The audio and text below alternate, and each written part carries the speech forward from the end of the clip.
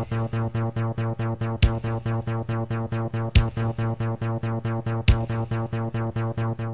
and welcome to the Film Pulse podcast. This is episode number 200.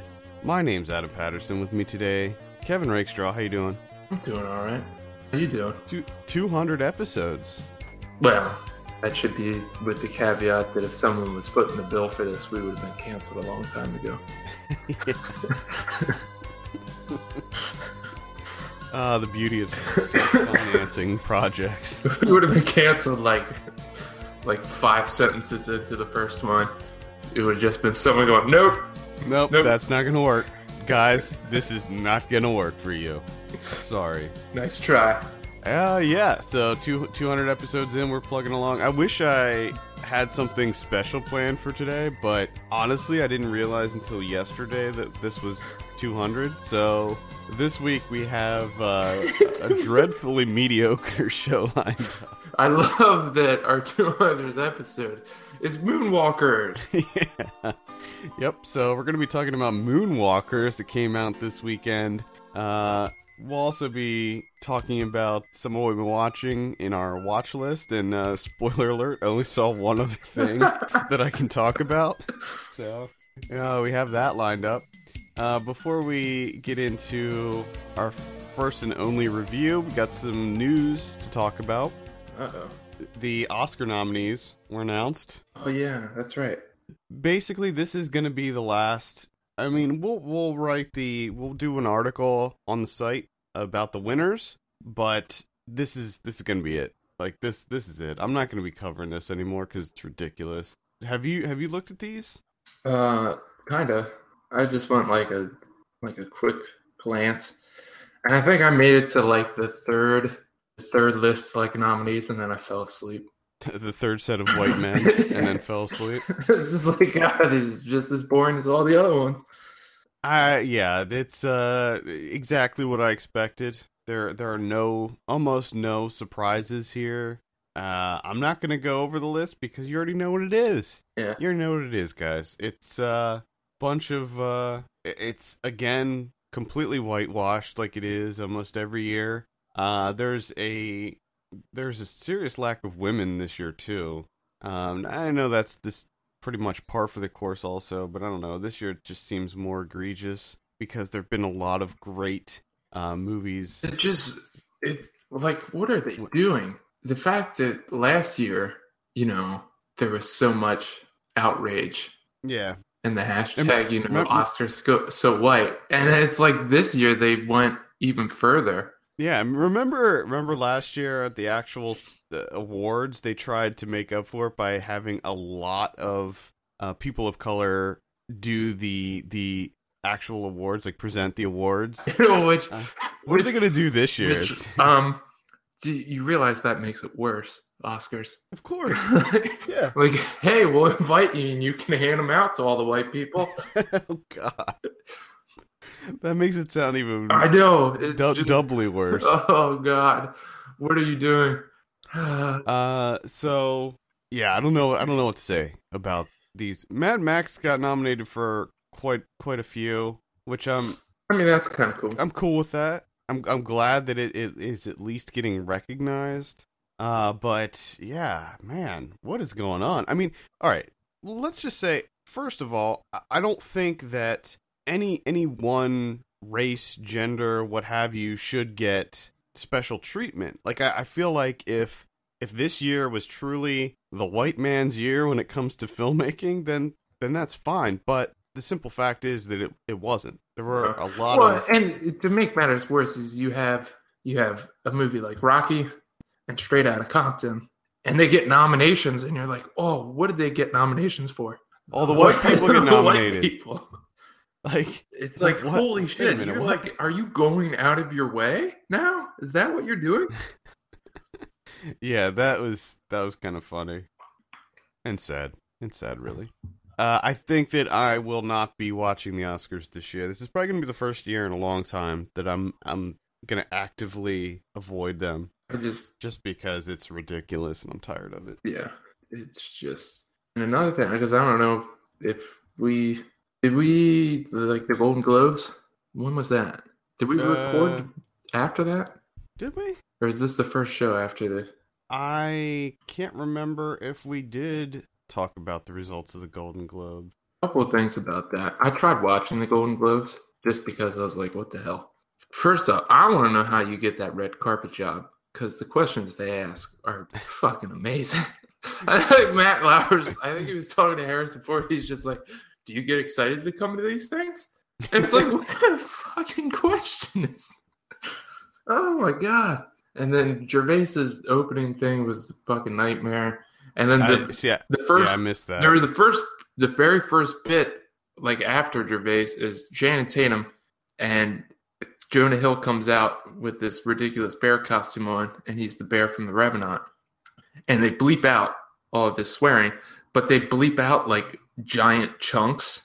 And they actually so you missed. have no idea what he's saying at all. So, like, the first, 10 minutes of watching the thing, I'm like, I can't hear any of this. Like, this is terrible TV. Like, what is the point of me watching? I can't hear anything you're saying. This is pointless. And that's as far as I made it. That's why I like the Spirit Awards, because they don't bother with any of that bleeping stuff. They just leave everything in. I did not see the Golden Globes. You didn't miss The Revenant won for Best Picture. I caught the very end, I believe, like the last 10 minutes or so. And I noticed that they played people off. I think they were running short on time, because if I recall, for like the last maybe 5 awards, they only gave people like 10 seconds to accept the award before they played them off. So, I don't know. Best Motion Picture went to The Revenant for the Golden Globes. Best Motion Picture Comedy or Musical went to The Martian, because, again, that's a comedy, apparently. Well, yeah, it's fucking hilarious. I mean, I know it's not a musical, I'm pretty sure. But, yeah, I don't know if I agree with that. That it should have, I don't think it should have been nominated. I think comedy should be comedy. The Martian was not a comedy. Sorry. It's just... It had comedic elements, but it's not a comedy. A lot of movies have comedic elements. All right, exactly. They just wanted Matt Damon to be there. Spotlight had comedic elements, for God's sake.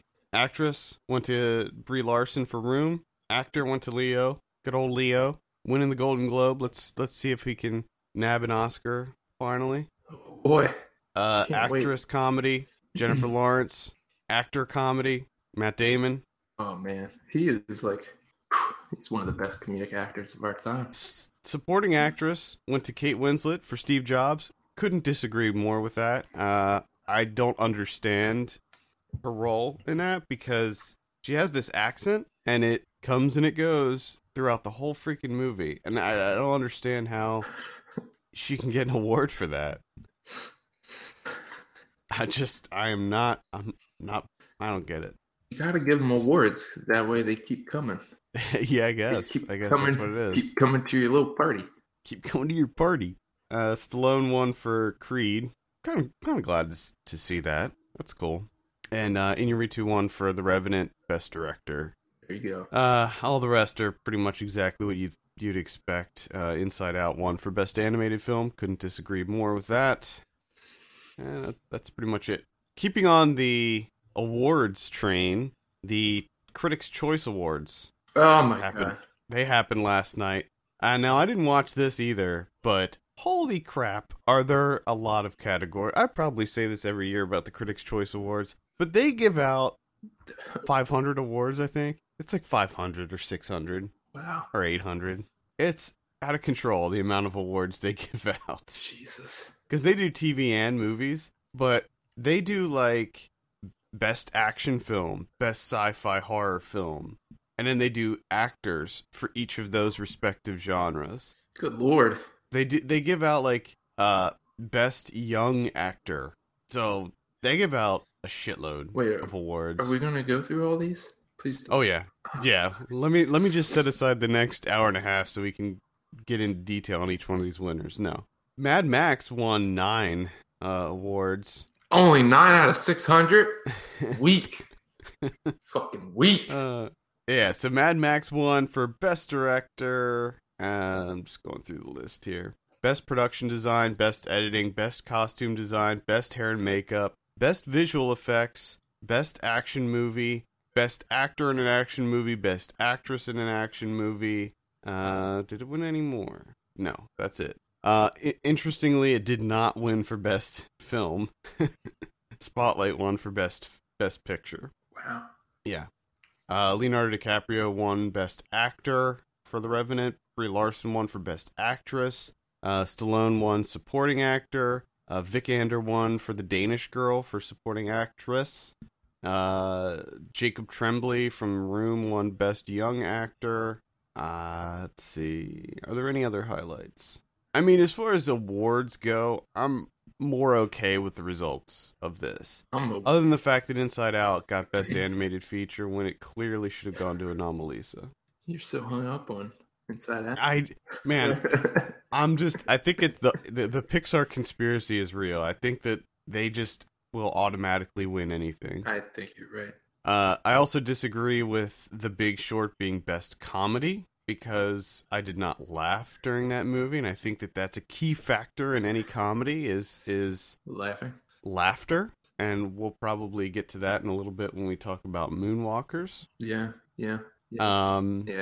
Christian Bale won Best Actor in a Comedy for The Big Short. What? Again, not really agreeing with that. What? Didn't think he was that funny in that movie. I think Bill Hader was much funnier in Trainwreck. What the hell? Amy Schumer won Best Actress in a Comedy for Trainwreck. I'll agree with that. Oh, that's perfectly fine. Best Sci-Fi / Horror Movie went to Ex Machina. Totally fine with that. Probably would have given it to It Follows. Interestingly, Mad Max was nominated for Best Sci-Fi and for Best Action, and it won for Best Action. What? It's double dipping. Oh, you'll double dip. Son of Saul got Best Foreign Language Film. And Morricone won for Best Score for The Hateful Eight. Surprise. Yeah. We have the full list of movie winners on the site, so if you missed the awards and want to check out the full list of winners, you can do that. We just put up the movie ones, because if I put up the TV ones, it would just be insane. So, that's the Critics' Choice Awards. Unfortunately, we had some losses in the world this week. David Bowie passed away. And right after that, like, what was it, like 3 days later or something? Yeah. Alan Rickman passed away? Yeah. Man, what the hell? Terrible. The Bowie thing was a real surprise. Yeah, that was I didn't know. I had no idea he was sick. I guess he was kind of keeping it under wraps. And his new album just dropped. Yeah. Too. Which did you listen to it? Have you? I've been going crazy with the old records. Been playing nothing but Bowie this week. Yeah, same here actually. At my work, we played nothing but Bowie pretty much all week. Which I've come to the conclusion that Hunky Dory is his best album. Oh, okay. So just throwing that out there. Interesting. Also, the end of this week, Dan Haggerty passed away. Grizzly Adams. Grizzly Adams? He did have a beard. Yes, Grizzly Adams passed away. A lot of people passing away in the last couple months, this week. Also, Celine Dion's husband. Yeah. He passed away, and 2 days later, her brother passed away. Damn. Yeah, it's fucked up, man. I was really upset about Rickman too, actually. I like Rickman. I love Alan Rickman. So yeah, kind of a shitty week, all in all. Yeah. Couple trailers to mention this week. 10 Cloverfield Lane. What the fuck is this? So is this Cloverfield? Is this a sequel to Cloverfield? People don't really know. We're not really sure what this is. It's like a it's a spiritual sequel. Okay. Maybe it's a spiritual sequel to Cloverfield. So it's directed by Dan Trachtenberg, who the fuck is Dan Trachtenberg? Those of you listening may be familiar with the Totally Rad Show, which was it was like a podcast. It was a video podcast that was around a while back, and I was a big fan of that show. And Dan Trachtenberg actually left the show to become a director. He did a fan film. He did a Portal fan film, and it was like a short film based on the game Portal. You should check it out, first of all. It's excellent. And because of that short film that he made, it kind of, Hollywood came a-knocking once they saw that. So. God damn. fucking it, white men have to do like the bare minimum to get Hollywood to come knocking, don't they? Pretty much, yeah. I made a Facebook portal. Here's all of our money. Just make an Well, action film for us, please. I mean, You I agree with podcast you, but host. I agree with you, but I mean, not to discount what he did with that. No, short film, no. because it is excellent if you check it I'm out. sure it's great, but it just seems like the leaps that these guys get to make is just insane. Yeah, and what's happening a lot more lately too, especially because Disney seems to be at the forefront of that, where they're. I mean, I Well, think they that got that's. and they got like 34 Star Wars movies to make. I think that. Well, I think that that's what really turned the whole comic book movie thing around. Is when they were like, "Hey, you know what? Instead of just getting jobbers to do these superhero movies so we can print money, let's actually get some interesting indie directors in on this and see what they do." And I think that that's really when things started turning around for him. Yeah, well, Anyway. they got that guy that made that Portal fan film. Talk about it. Well, I think that if you check out the trailer for 10 Cloverfield Lane, it's a very mysterious trailer. It doesn't give a lot away. So I'm intrigued. I think it's gonna be a very contained film. It's not gonna be, from what I understand, most of it takes place in kind of like a bomb shelter, like a fallout shelter. And so we got 3 actors in it, from what I understand, and that's John Goodman, Mary Elizabeth Winstead, and that guy from Short Term 12. Oh, John Gallagher. Yeah, John Gallagher. I like him. So I'm very intrigued. I don't know what to expect from this movie, but the trailer is pretty tense. So yeah, check it out. I like the first Cloverfield. I think that if I went back and watched it now, it would feel dated, just because it's found footage, and that came out right at the beginning of the whole found footage resurgence. So I think that now it'd feel tired, but back then it was definitely unique. I haven't seen it. I do want to see it. I liked it. I don't These know if days. you would like it or not. I'm not sure. Not sure if you'd like it. A teaser trailer for Jeremy Saulnier's Green Room came out. Ooh. Yes. I'm excited. Any of you that are familiar with what I like in movies It has will all of that. will know that I am all about this one. You're all in. I am all in. Patrick Stewart playing a neo-Nazi who's hunting a punk rock group. Yes, please. I am all about this movie. Another very tense teaser trailer. It doesn't give a whole lot away, but I really am excited for this. Finally, Paul Verhoeven's Elle got an international trailer. So this trailer that came out, didn't post it up on the site because there's no subtitles. It's in French, and so it's difficult to really understand exactly what's happening. If you read the synopsis, it helps with the trailer, but really excited about this one too. Where did this come from? Where the movie? Yeah, like I haven't heard anything about this, and then all of a sudden it just pops up the other day. Yeah, I'm like, Verhoeven, and it's got Isabella Huppert. mm-hmm. What? And it looks like it's going to be amazing too. But so what the hell's going on here? yeah, really, really excited for this one. Looks like it's going to be. I don't know what to expect with this. Definitely, it's a thriller of sorts. It's about a woman who gets attacked during a home invasion and kind of is trying to figure out who was the perpetrator. So there's kind of a mystery element, but then she's also trying to like take care of her dysfunctional family. So it looks like there's going to be a lot of elements to it, and I don't know. I could say probably we could say some early awards buzz for Huppert in this, because it looks like it's going to be a really strong role for her. Nice. Yeah. Nice. That's it for the news. Let's go ahead and get into our review for the week. So basically nothing came out this week, so that's why we're going to be covering Moonwalkers. Lie. This is for the special 200th episode. This is a bonus for everybody. This is a treat for all of those listening. Moonwalkers. This is directed by Antoine Bardot Jacquet. The much anticipated Moonwalkers. Here we go. Biggest film of 2016. Already. I have a synopsis here. After failing to locate the legendary Stanley Kubrick, an unstable CIA agent must instead team up with a seedy rock band manager to develop the biggest con of all time, staging the moon landing. This stars Rupert Grint and Ron Perlman. I wrote a review for this. It's up on the site now. Kevin, let's start with you. What'd you think of Moonwalkers? I think that you covered it with that deep sigh. Yeah. I think you pretty much got all of it.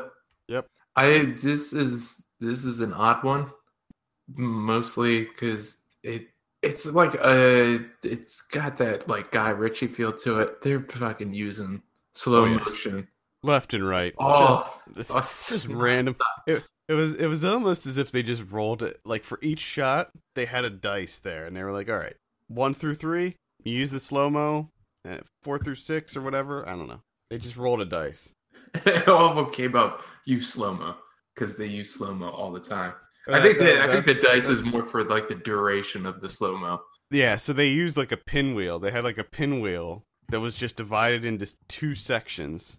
It was like slow mo or no slow mo. But the slow mo part was a much larger wedge than the non slow mo. It was like 80% of the pinwheel is slow mo, and it's like it's a crime movie with this tacked on thing of faking the moon landing, which they discuss a little bit at the beginning.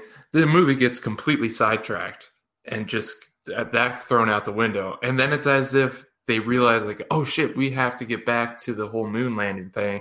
And then they try and make up for it in the end by, getting their feet back into the faking the moon landing shtick.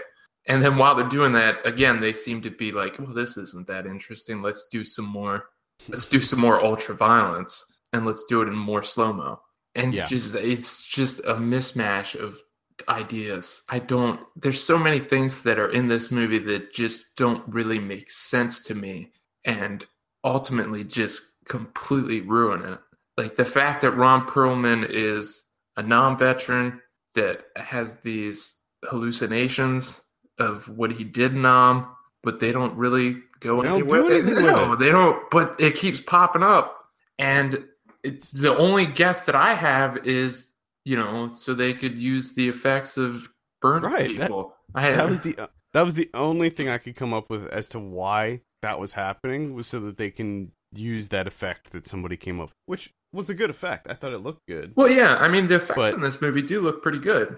They look pretty good, but but that takes up such a large chunk at the beginning is him and his hallucinations, and you're like, oh, I wonder how this is going to play into the overall story, and then it just kind of disappears until he does some drugs to chill out, and then you have this long montage of Ron Perlman being on drugs, which just. Why? I mean, it looks kind of cool. Some of the effects, like the astronauts with the giant eyeball and the guy fiddling with his wires. Yeah. But then another thing is, they use the excuse of the swinging 60s to just try and get as many topless women into each frame as possible for no reason whatsoever. And then they even do it during his drug where he's he has the visions of his love interest or whatever the hell that's supposed to be. Well, they don't do anything with that either. They don't do anything with that either. But while he's like focusing on her, it's like her sitting on the couch and her lay down on the bed and her lay down on the couch. And then the next thing all of a sudden there's just a random woman beside her topless. And it's like, you're just looking for any excuse to get topless women. Because right after that, then the whole room fills up with topless women. And it's like, why? What the fuck is this? It's a topless smorgasbord. Like, you're just trying to get tits in everywhere you can. There's no reason for this. It's so juvenile. Yeah, I think this is definitely the mark of a first-time director. I think this is this guy's first feature, and it just seemed like he had so many ideas that he was just like, I want to put everything in this, and as a result, it's a very messy movie. It's very inconsistent, and it has no clear voice whatsoever, because there's so many different things that he puts in here that none of it really coalesces. The violence feels very out of place and random, and well, they are stuck on that effect of a head exploding. Yeah, they do that like being blown 4 off times. Yeah, lots of heads being blown off in this for some reason. And yeah, like you said, lots of slow-mo scenes that definitely feel out of place as well. The Guy Ritchie vibe is in full effect. I mean, this is definitely the Guy Ritchie. They even played they even take the music cues and try to do the same with like the music cues in this. Yeah. I think what was it? The specials they play in this. Guy Ritchie likes to use them as well. I think it was the specials. And here's a small thing, but it's a big thing for me. I don't understand the inclusion of this. So you have Ron Perlman, who shows up at Rupert Grint's shithole flat that he shares with Robert Sheehan, who tries to fake playing Kubrick. So he shows up and he's like, oh, big time movie director, lives in this shithole flat with his manager, like a bunch of faggots. Now, why? What? Like, why do you need to have that in there? They made a couple derogatory statements because he calls, or maybe it was the army general that. Yeah, when he kind of points out that he's like, not all Englishmen are homosexuals. They just act that way. Which, yeah, kind of ridiculous. But why you got to go full on F word? Yeah, like what the fuck does that add? It adds nothing. It's a period piece, man. That's just how we talk back then. Yeah, which I can see that too, but it didn't really, like, if you didn't have that in there, I'm not at the end of the film going to be like, well, Ron Perlman's character was pretty good, but he didn't seem 100% authentic because I never heard him drop that, Yeah. It's just there's no reason for it. It's just something. Yeah, I agree. It irked me a little bit too.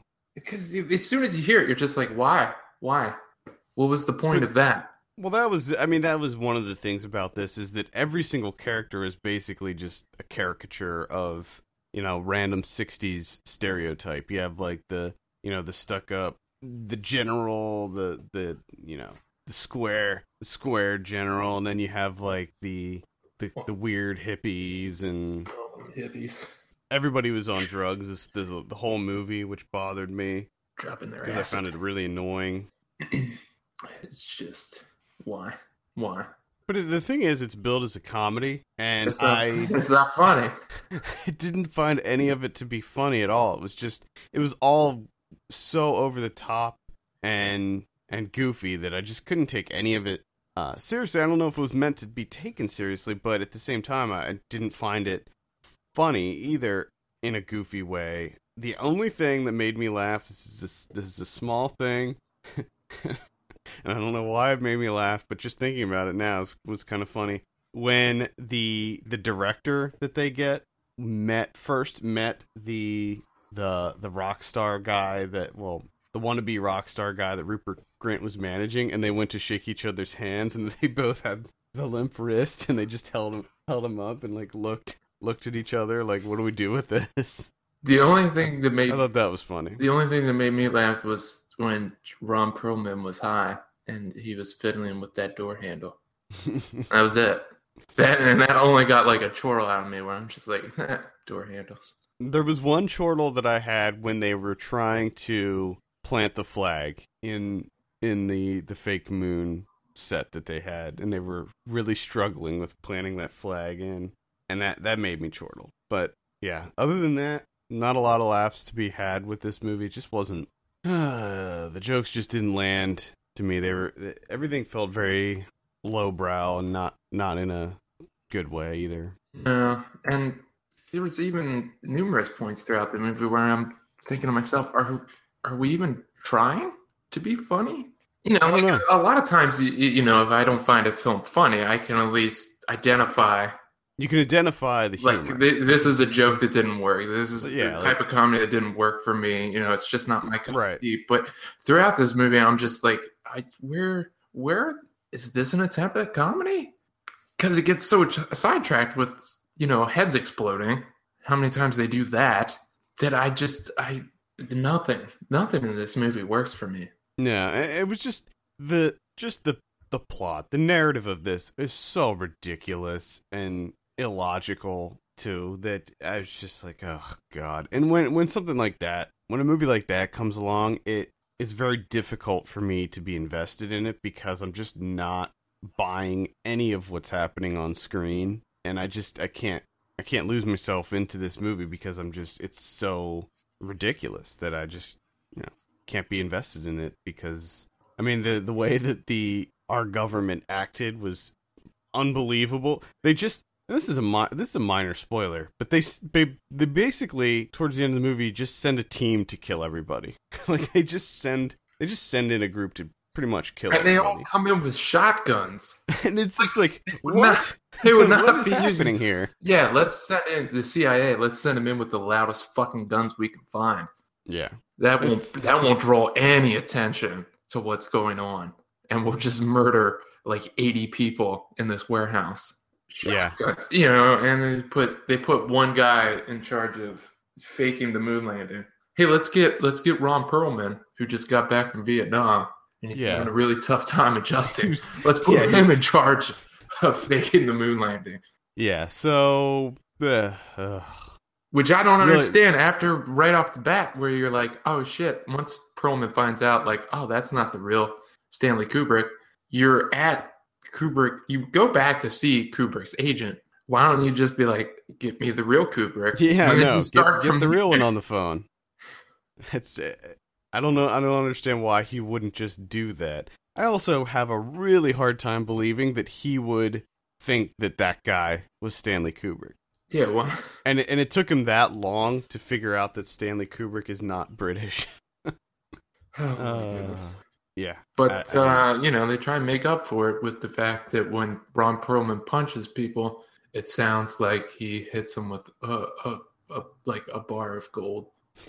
Like the sound effect for him punching people is ridiculous. Yeah, if you want to see Ron Perlman do his thing and be a badass, you might like this movie. That's really the only selling point to this. Yeah, if you want to see Ron Perlman punch a bunch of people and cause some heads to explode, yeah, then get yourself down to Moonwalkers. Yeah, that's really the only thing. There was a couple drug trip scenes in this movie. I think that if you have a drug trip scene in a movie, it should only be one at most. I hate drug trip scenes for the most part, and the ones in this movie were particularly annoying to me, especially the one when the guy took shrooms and was trying to talk to Rupert Grint, and they added the whole like where they just effect thing with his head. Yeah. That lens thing. It's just all these excuses for them to just do some effects. It looks more like a demo reel than like an actual movie. Yeah. Because there's so many portions of this where they just go, montage music video style. Mm-hmm. And it's just a waste of fucking time. Yep. Wasted my fucking morning. Yeah, I was not into Moonwalkers. If you want to see Moonwalkers, it is playing in limited release on VOD right now, so you can rent it if you so desire. Not so sure the Harry Potter fans are going to be into this one with old Rupert Grint. Rupert Grint. All right, let's give this thing a score. I gave it a 3 out of 10, and that's, looking back now after this review, that's a generous 3. That's a really generous 3. Oh man, I'm gonna give it a 2. All right, there you have it. That's Moonwalkers. That's our big 200th episode review. Moonwalkers. Sorry. Sorry about that. All of our podcasts are just a series of us apologizing. Yeah. It's just one apology after another. I'm gonna change the name to the We're Sorry podcast and just sorry about this. All the names that we've butchered over the years. I would like a supercut of just all this that of the struggles. Please do that. Please work on that. Just a a supercut of us butchering all the names, all of them, Yeah. all of them. I don't know if you have enough time to do that. Yeah. There's a lot. It happens a lot. Almost every episode, I think. Yeah, yeah. It is every episode. We could say there's at least 200 name fuck ups on our show. Minimum. At a minimum. Minimum 200. The best part is when we see additional films by the same, director, actor, etc., and we don't learn the actual name in the interim. We end up fucking it up with like 12 different multiple ways. times. Yeah. We come up with new ways to fuck up their name. I think what we need to do is just say the name, and if you fucked up, don't dwell on it. Just move past it. No, someone needs... The problem that we dwell on it, and we make like 5 attempts to just pronounce the name, it makes it so just much keep worse. Digging that hole deeper. Yeah. Someone needs to come up. Someone needs to make a database of just all the names in film and just the correct pronunciation. Yeah. Let's work on that. Well, see, the problem is that the type of movies that we watch and the type of movies that we typically cover on this show are not the mainstream movies where you hear the name being spoke a lot. You know what I mean? Yeah, but let's not overlook the fact that we could probably do like a little bit of research. Oh, maybe, but I mean, but even we're so unprepared with what we do. No, I mean, sometimes I do try to find interviews or whatever where someone's name is being pronounced, but I mean, what's the big deal anyway? But I do love the couple of times that we've done that, and we focused on one like interview or something where they say their name, but that person fucked it up. Yeah, and we take it as the correct way, and we just perpetuate it. Yep. Anyway, let's talk about some of what we've been watching. As I said, I only have one movie, so we'll start with you, Kevin. I started off the week with Fox and His Friends from 1975. This is Fox and Friends? Fox and His Friends. I don't think that the Fox show News? is based off of this. Fox News show? Because this is a Fassbender movie, and I don't think they would really be into this one at all. I saw this on Hulu, and they have almost all of Fassbender's movies on there. It's rather predictable given the storyline, and then on top of that, it's a bit overlong because it's like 120 minutes, like a little over 2 hours or something like that. But storyline makes up for it. Performances make up for it, especially Fassbender, who actually plays the lead character, Fox, who starts off as a guy that is a talking head at a circus show, just his head. And the best part is he wears a denim jacket, and on the back, Fox in rhinestones. Oh. Yeah, pretty bad. Nice. Pretty badass jacket. What this guy does is he kind of cons people or tries to get money out of people just to buy lottery tickets. He's obsessed with the lottery because he's going to strike it big. He does. He wins a shit ton of money. And then he gets these new friends, hence Fox and His Friends. See? It all makes sense. I got it. These new friends, they're in a different social class, So he's moving up the ladder, but he's not really fitting in. He's having trouble fitting in. And they start fleecing him for all of his money. He's helping his new boyfriend get his company out of financial danger. He's buying new apartments, fancy furniture, getting these new suits, ties that look like dinner napkins, fucking getting everything, right?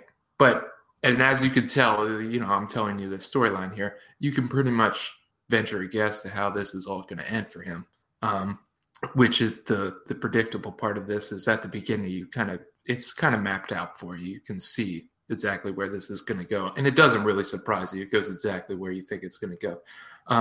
It is interesting to see Fassbender doing yet another movie where his main character is like seen as playing the victim and woe is me and all that. But it is interesting to kind of see that he never paid for anything before he made all this money, and then the people are fleecing him after he wins all this money. And he tries to make this, make these comments on class and, everything like that. But it's kind of, I saw it as more of a comeuppance for Fox himself because he's been doing it for years and now it's happening to him. So, but you know, the way that they said it, you know, you have when the proletariat does it, it's fine. It's him surviving. But then when you have the bourgeoisie doing it to him, then it's, oh my God, these people are terrible. But they're both doing the same damn thing. And a lot of the visuals make up for it too. There's some great sequences in there. Cool. And that's Fox and His Friends. Fox and His Friends. Available on Hulu.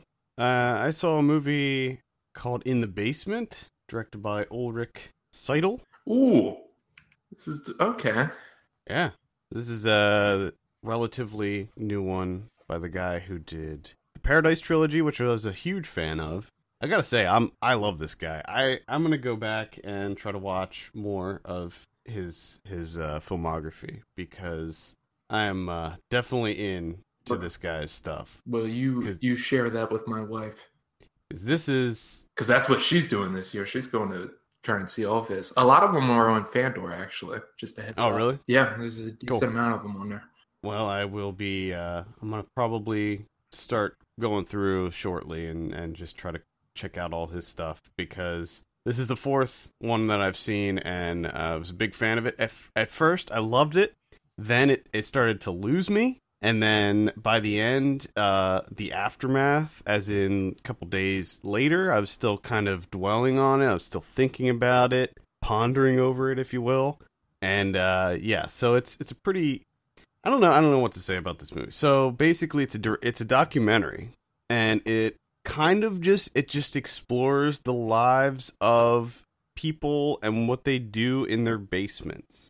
And it sounds kind of boring, but the stuff that these people do is not necessarily boring. First of all, I don't know how I found these people. Some of them are pretty like droll. Like he'll cut to just a basement that has a couple washers and a dryer in it, and it's just people standing there. And he kind of positions them like he frames them, and he just has them stand there. And they don't say anything. They don't do anything. They just stare at the camera. And he fixes the camera in place, like on a tripod, and just has it there. And it'll just static shot for like 10 seconds or 15 seconds. And then he'll cut to the next thing. And it's like, huh? Just them hanging out doing basement stuff. Yeah. But not even that. Like literally just standing there doing nothing.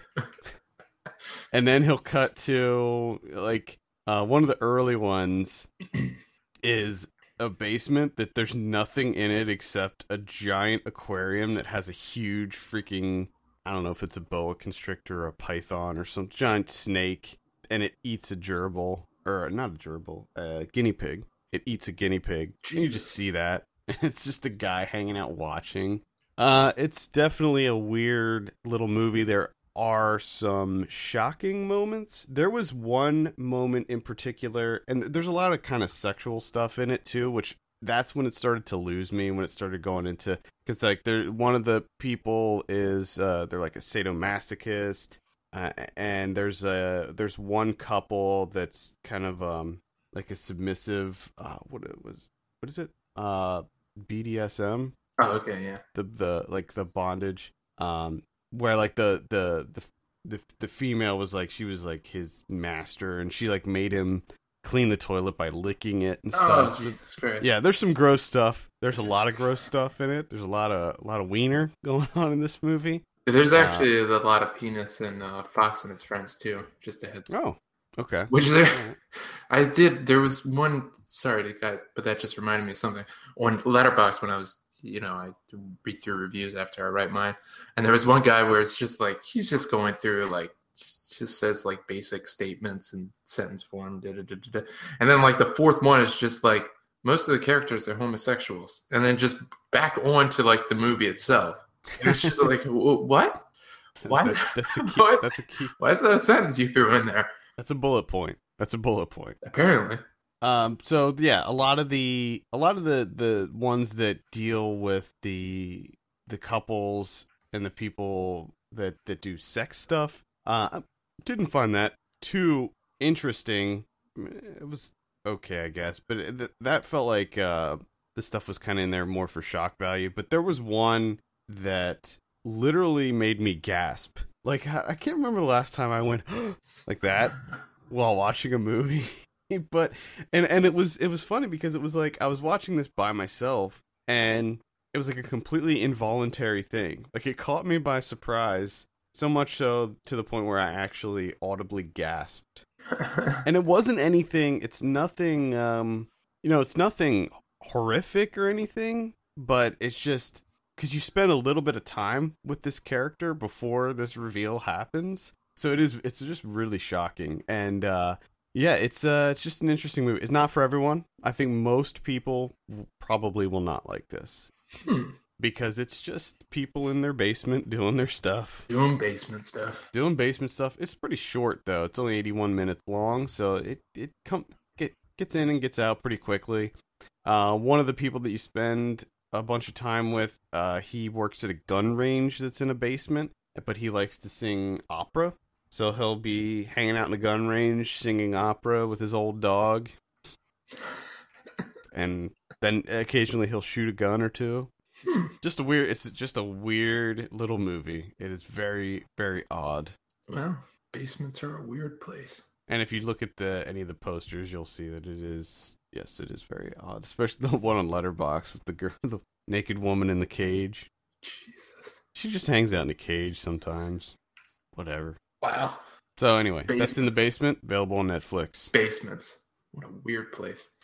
I rewatched Tears of God, which we discussed a little bit during our year-end podcast. I think that was the one. I'm not sure. Probably. I don't have a good memory when it comes to this stuff. Rewatched this one in order to write a review. And if this comes out this year, this is one of the year's best. I'll say that again. So there's that. Obviously, I have a review up on the site, so you can check that out. But my God, do I love this thing.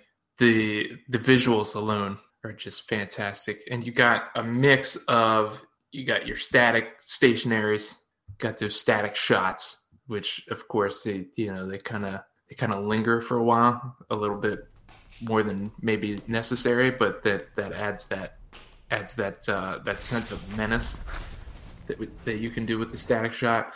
And then you have on the other side of things, you have these like untethered wandering camera work going on, kind of like Malick, but not Malick at all. If that makes any sense, which it probably doesn't. But I kind of get what you're saying. But it's more so where someone has a camera in their hand and they're just walking around, because there's one sequence in particular.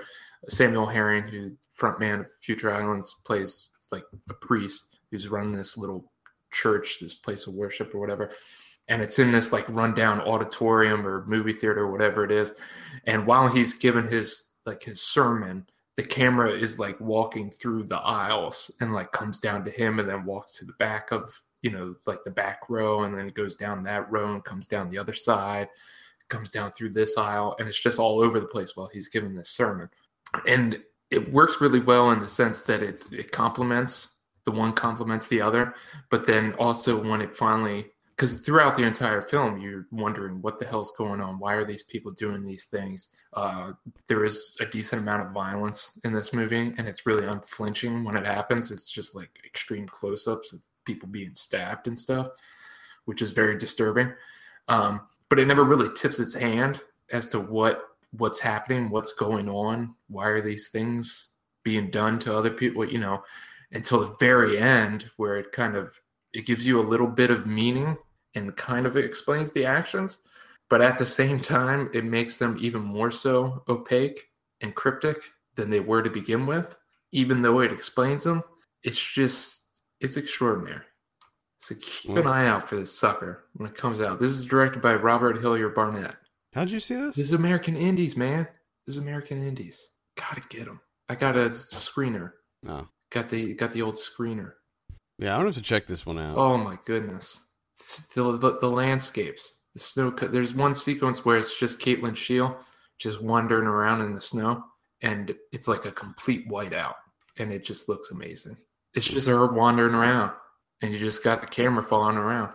And it's just like, I could watch this for 70 minutes. Honestly. Cool. That's Tears of God. Tears of God. And you're done, right? Yeah, I'm done. I'm done. Yep. You just watched the Basement movie, and then Well, you, again, you're like, oh, I'm done. I've been I've been continuing my festival stuff. Oh so yeah, that's right. That's right. We'll be going- talking more about Going hard on Slam that Dance and Slam Sundance Dance. and all that. Yeah. I also started, so it was kind of hard for me to. I've been trying to squeeze some movies in here and there because I started making a murderer, and that's been taking up a decent amount of time. Yep.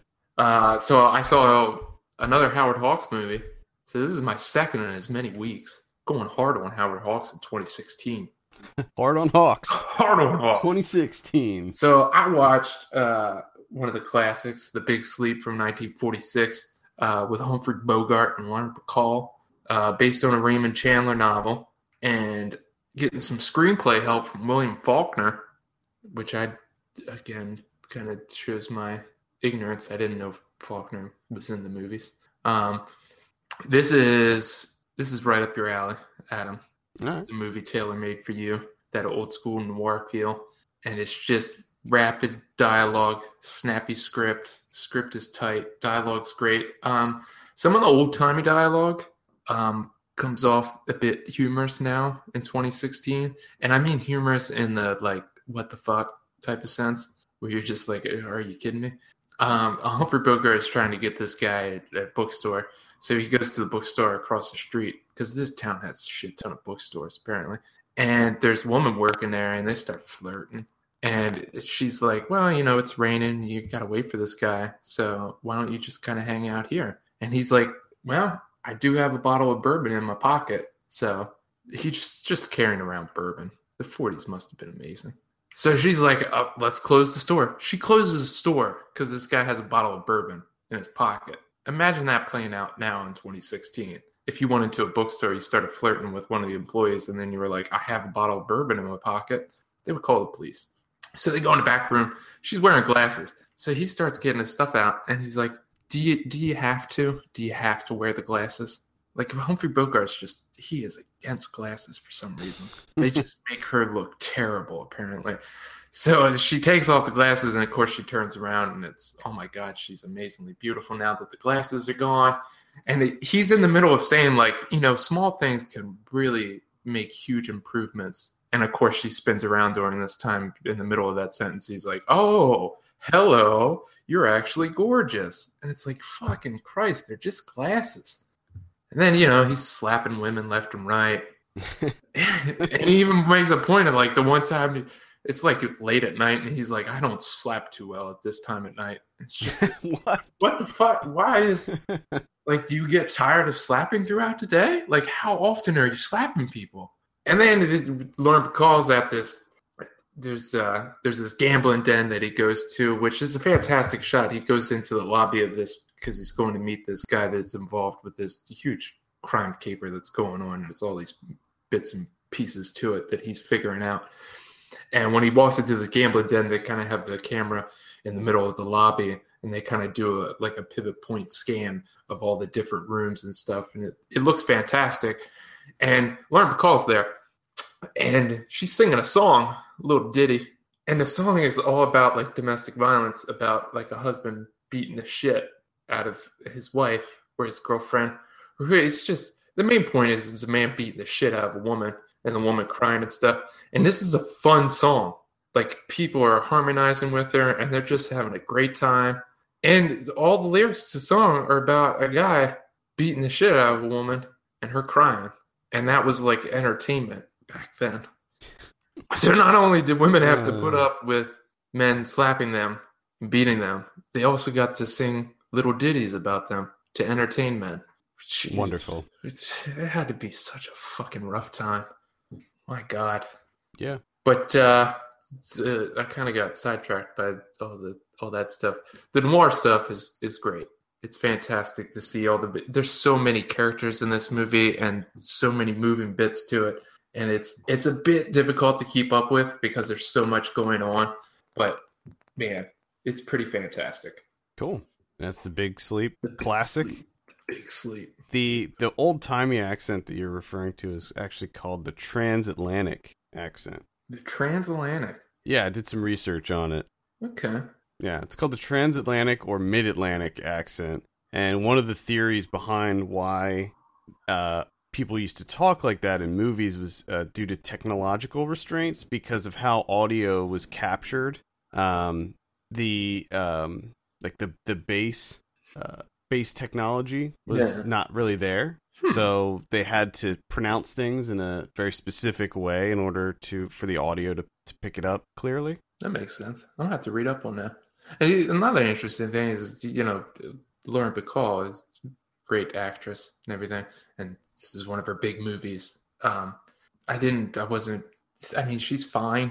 I wasn't really that blown away by her performance, but the woman that plays her sister in this movie, Martha Vickers, her character is kind of out of place, but fantastic in the sense that she feels like she's from a different time period, like a different time period of movies. Her character is so bizarre.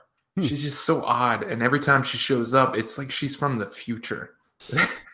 And it's like you do not belong in this movie. Everything's like really old-timey in that classic Hollywood sense, and then here she shows up and she's just completely different, and she's bizarre, and she's acting very strange, and she's high most of the time, and it's just, I wish she was in the movie more, honestly. All right, let's go over some predictions. Ride Along 2, you said 38, I said 41, actual 14. Yeah, okay. 13 Hours, Secret Soldiers of Benghazi. Ugh, God. Even the title for that movie is ridiculous. We have a review for this up on the site, actually, and Blake gave it a 6 out of 10, so he actually thought it was pretty good. I actually heard, decent things. Like that he actually does a good job. So, 13 Hours. You said 20, I said 42, actual 59 on that. See? Look at that. This is the best one of the week here. Norm of the North. You said 0. I said 12. Actual 0. Yes! Yes! Oh my God. Is that the first time either one of us has ever nailed a 0? Accurately predicted a 0, yeah. And well, now that makes the whole 200th episode, it's actually special now. Yeah. 0. It is a milestone. Zeroed in on a 0, nailed it. It is so rare that because there's ultimately somebody somewhere is gonna well, especially a movie like this. That where it's like an animated feature, right? Because it's gonna be someone that's gonna be very generous and be like, "Well, it's for kids. It's not that bad." Yeah. I mean, we read some of the reviews out for Alvin and the Chipmunks Road Chip. Yeah, Road Chip got some favorable reviews. What was the? I'm just gonna say it right now. I liked this movie or whatever. Oh, that was great. Oh man. Yeah. So, Norm of the North, apparently not great. I've been looking forward to this moment ever since we started, and it kind of justifies all the time spent with everything that we've done. Watching movies like Moonwalkers and Enter the Dangerous Mind and all that shit. Oh, finally did EDM. EDM. All right. Next week, you do a pretty good job of avoiding those, though. I'm usually the one that gets hit with. Well, this is usually when it happens too. Yeah, it's when we're in the graveyard shift here, and there's nothing fucking coming out. Yeah, so we gotta just bottom of the barrel watching Moonwalkers. Well, unfortunately, I think like Galaxy Quest or something instead. Well, I was gonna do that. I was gonna try to get with you and see if we could do a Bowie retrospective or something, but the timing. Yeah, we just didn't have enough time to put it together. Plus, I don't feel comfortable being flippant and irreverent when someone just passed away. Yeah, you know what I mean, talking about their films, and it's kind of don't want to do that. Next week is gonna be a lot like this week, I think. Unfortunately, we have The Fifth Wave, which is the trailer for this. It's a young adult. The trailer for this just makes it look like one of the worst things. I don't think I've seen the trailer for this. I know that it has Chloe Grace Moretz, but that's really all in it. It's like a post-apocalyptic thing. Yeah, I think right. And there's 5 waves. Oh, there's 5. Yeah. Five. Okay. What's this? 5 waves? 5 waves of what? Well, they explain it to you all in the trailer there. What's it? Okay.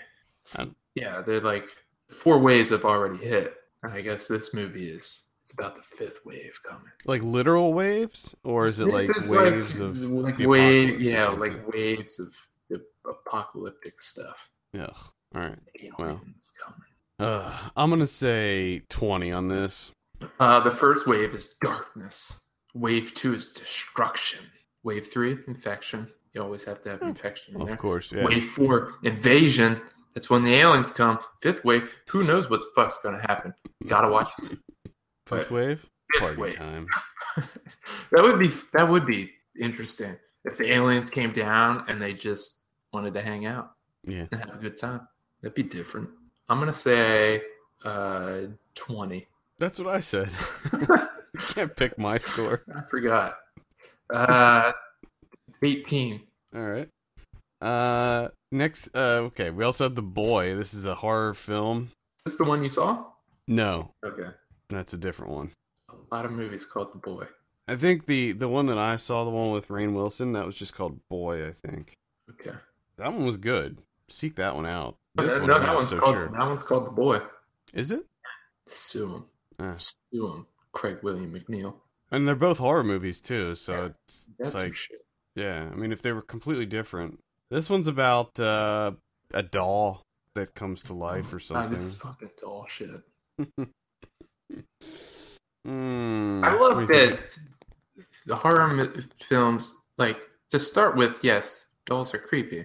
Sure. And then there's been so many horror films made about creepy ass dolls that I don't find dolls creepy anymore because they've kind of been rendered humorous from all I have these. no desire to see this movie at all. Like the only killer doll movie that I will probably seek out would be if they make another Child's Play movie. Anytime that a Chucky movie comes out, You're in. I'll probably go see it. Because I actually liked the last one that came out a couple years ago. I like that series. So I gotta give this a score. Yep. 27. Okay. I'll say 24 on that one. Mm-hmm. 24. I think that is. Oh no, wait, no. There is another one here. Dirty Grandpa. Ooh. No, Dirty Grandpa. This looks terrible to me. I have no desire to see this Someone whatsoever. sold this idea. Another person bought this idea, and they got a bunch of people to sign up for it. That just blows my mind. What happened to Robert De Niro? And the fact that you get Robert De Niro to be one of the people to sign up for it, it's just. I hope there's a documentary about this at some point in time, with how all this came about. Did you ever notice how all of the classic actors from back in the day, like, you know, De Niro, Walken, Pacino, they're all doing these goofball comedies now? Yeah, it's. I wonder if they make them. I don't know what's going on with that. It's the only way to give roles to. That's the equivalent of like putting them out to pasture. Yeah, Making them do you have goofball to do- comedies you have to until they fade into obscurity. you have to do these comedies if you want to keep working. All right. Dirty Grandpa. I'll say 36 on that one. I'm gonna say 32. It's directed by the guy who did a bunch of the Sacha Baron Cohen stuff. He did like some of the Ali G stuff, and he did what was the last one? The Dictator. The was it just called The Dictator, or What was? I think he also did Bruno. Yeah, The Dictator. Yeah, I think it's the same director. He also directed 5 episodes of Dog Bites Man. If you remember that show from Comedy Central Yes, I do. with Matt Walsh and Zach Galifianakis Yes, I do remember that. and Andrea Savage.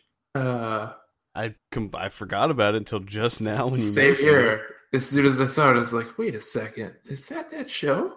Yep, I remember that show. I enjoyed that show. Me too. I think that's it for wide releases next week. In limited release, we have Mojave, Terminus, Nas and Malik, Ip Man 3, which features Mike Tyson for some reason. Not sure why. Interesting choice. Yeah, I'm not sure how that's gonna play out. Synchronicity, Monster Hunt, which is a very, very popular Asian film. I Okay. think it's actually the highest grossing Really? film in China, I want to say. Yeah, it's huge. I think it's like a Pokemon type thing. Okay. Affirm or Affirm? See, this remember this for the supercuts. Yeah, I heard good things about it, but I don't know how to pronounce it because I'm an idiot. Martyrs, which is the remake of Martyrs. Got to have that English remake in there. Oh, and especially like after a lot of time has passed, and then Yeah. usher it out in January. Perfect decision. I'll be seeing it. I have a screener, so Nailed I'll it. be reporting Who's- back on that one. Is anyone like actually in this? No, it's a no. I don't think it's going to be a good remake. I think it's going to be bad. But the interesting thing is, like, in all the press emails and stuff I get about this movie, it says it's a reimagining. So presumably, it's going to have some different stuff in it than the original one. Yeah. However, the fact that they're calling it a reimagining, Where to is me, he? that doesn't bode well. Like, that's not a good buzzword to be using in this case. Yeah. Basically, it means it's probably going to be like a cheap knockoff of the original. Yeah. And Prescription Thugs. That's a documentary about the prescription drug business. Okay. All right. Next week on Video on Demand, I believe Synchronicity comes out. I think Martyrs comes out. Do I have anything else on this list? No. That's all I have on that list. Blu-ray. Next week we have Straight Outta Compton. Oh, Check that out. It's I good. do want to see that. I do want to see that. I do think that I don't think I liked it as much as everyone else did, but I still enjoyed it. I thought it was quite good. Let's see. Nightmare Weekend from 1986 is getting a Blu-ray release. Kind of into that. Everest, The Intern, little Robert De Niro comedy. Ooh. Anne Hathaway. Love 3D. I didn't hate that as much as Enter the Void, but I would still probably not recommend checking it out. The Diary of a Teenage Girl. I've been meaning to watch that. Yeah. Mostly because we had the animator from that movie do some stuff for our site, and I think that's really cool. Gem and the Holograms. Oh. Uh, There's a small part of me that wants to watch that. I know, same here. I was just gonna say that. I Curiosity. want to see how much of a train wreck that movie is. The Condemned 2, which is interesting because the first one was terrible, and like 10 years later they're coming out with a sequel. Never stops. Never stops. Yeah, not really sure why. Let's see what else. That's pretty much it. That's pretty much all I got here. All right. We got on the Criterion front. We got two criterions. One, Inside Llewyn Davis, Coen Brothers. I love the cover for this. That's coming out. And it's quite jam-packed.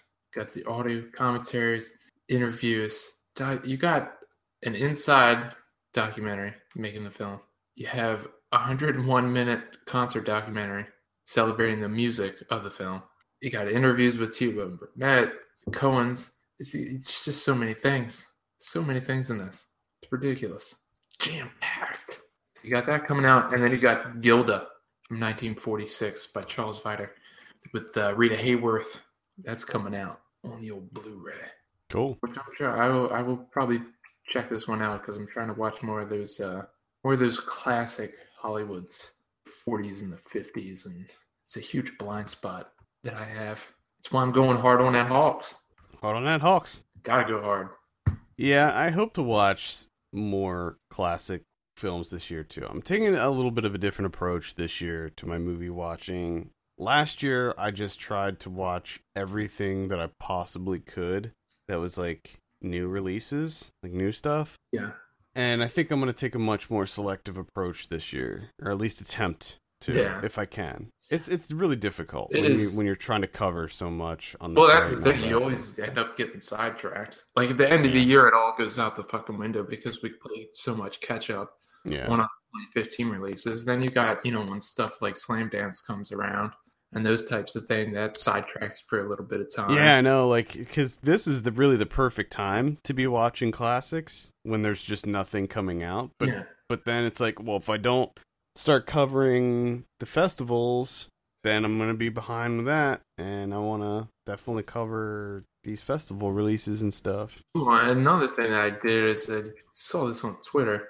I guess it's kind of like this pledge from womeninfilm.org, about 52 films by women. You know, you watch one a week for a year. So I did that because that was one of the things that I was like trying to do a little bit more of this year as well. Besides the classic Hollywood, try and watch some more films by women. Because last year I thought that I did. I was like, well, I watch plenty of movies by women. And then I kind of like went through and I was like, oh shit, I didn't really watch that many at all. And then when I made this pledge, I thought I got on Letterboxd. I'm like, well, I'll go back. I've already watched like 14 films this year, so I'll go back and retrospectively put the ones that were directed by women. I'll add them to my list. Well, out of those 14, none of them were directed by women, which I figured like at least 2 of them had to be, but apparently not. So I'm also doing that as well. We'll see how that goes. What's the website again? Womeninfilm.org. So go to womeninfilm.org and check out the pledge there and try to help promote women in film, because it's definitely something I think we all need more of and want to see more of, for sure. Without a doubt. And then there's also, they got like if you go to womeninfilm.org /52-films, they have even like a list to like help you out. There's a list of like 68 films by women. There's a list of 25 best films by women. Little White Lies has like 100 great films by female directors. There's like to help you out if you're looking to start somewhere. Yeah. But I'm worried that I'm already, You're already behind. I'm into week 3 and I haven't seen any. It's not good. I'll have to look and see if because I didn't really watch much so far this year, but I'll have to look and see what I have. I could try to do it too. Give it a shot. I have a good, I don't know, for some reason I have a good feeling about 2016 as far as like women in film. I think that they will once again be completely snubbed when it comes to like awards and things like that. But they're going to be ignored, unfortunately. But it doesn't mean that they're not out there making great films. Exactly. All right, I think that's gonna do it for this week. Stay tuned. We are going to be coming back with Ryan Watches a Movie. Scheduling has prevented us from doing an episode, but I promise you, this guy will be. He's busy. He's a busy. He's so busy right now. I think the fame has just gone. And then his day trading and his lab work. There's just so much that this guy's doing. Yeah. Hopefully, we'll be back this week. We're gonna try to work it out so that we can get back on a normal schedule with that. I did assign him a movie this week, so hopefully we'll be back. We'll be back at the end of the week with another episode of Ryan Watches a Movie. Thank you so much for listening. You can send us your questions and topics to podcast@filmpulse.net. You can follow us on Twitter @filmpulsenet and @filmpulsekevin. And please take a minute to look at our Patreon page. Patreon.com/filmpulse is the address you can go to for that. Consider helping us out. We're a small indie site, and we rely on your support to keep running. Coming up on this show this week will be the beginning of our Slamdance coverage. We have, I believe, 18 movies that we're going to be covering for Slamdance, somewhere around there. Oh boy. Yeah, so stay tuned for that. And then next weekend, we may end up just talking about Slamdance for the show. I'm not sure. I'm not going to Sundance this year, so unfortunately, my coverage of that will be limited. But stay tuned for festival goodies. For Kevin Rakestraw, my name's Adam Patterson. We'll see you next week.